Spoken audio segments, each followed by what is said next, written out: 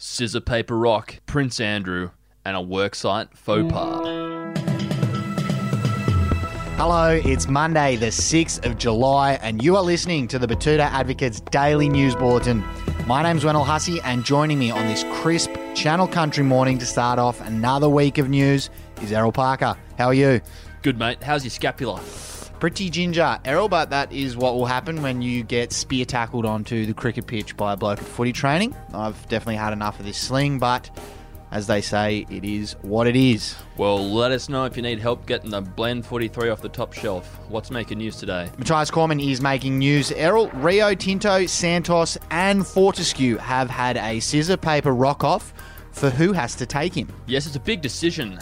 The finance minister is set to quit, citing Scott Morrison as a bit of a control freak and saying that he's more attracted to making some money in the corporate sector. Interesting that he's just not even bothering to sugarcoat it, don't you think, Errol? No, I think he's being honest and upfront. It's very Belgian of him. And this scissor paper rock-off happened because what does a federal politician do after he announces he's retiring from politics?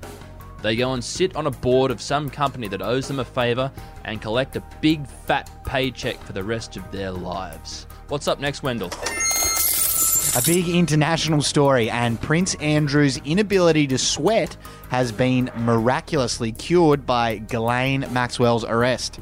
Scary times for the royal family, scary times for the old lady on our currency, as Prince Andrew may face consequences for his alleged actions. This comes after the girlfriend of pedophile Jeffrey Epstein was arrested and threatened to start naming names now that she's no longer being protected. Yeah, the likes of Prince Andrew and the Clintons might need to have Ghislaine left alone in her cell for a couple of hours, I'd say. And there was a good comment on this one from Molly Bush, who said her sudden death from undiagnosed corona will certainly be a surprise to all of us. Now, next up, we've got a local story, and an apprentice has committed a social fox pas by rocking up to the worksite with a dog that isn't from the Bull Terrier family. I think that's pronounced faux pas there, Wendell. But yes, you can't be doing that if you are in the construction industry. Apparently, this bloke brought a little King Charles Cavalier, whatever in blue fuck that is, onto his job site in the Old City District. So it was pretty much an oversized rat.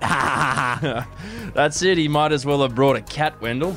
Anyway, he's been copying it all weekend. So if you work with your hands and you listen to this on the radio or indeed Spotify, take note. And on that note, Wendell, what is the quote of the day? Today it is from South Batuta Polytechnic College's Vice-Chancellor Howard Wallace, who said, "Please, Anastasia, I will charter private planes and quarantine them on campus. Please let me bring some international students. Please save us, Anastasia. Please save us." Well, if they want to get into Queensland, no questions asked, I think that Vice-Chancellor should just put a Sharon in the hands of these international students and take them out to the Oval and teach them how to kick goal. A surefire way to get plane loads of them into the state. But that's all I've got here in front of me for today's edition of the Batuta Daily News Bulletin. We'll be back again tomorrow with all of the biggest stories from another day in news. We'll talk to you then. Goodbye. See you tomorrow.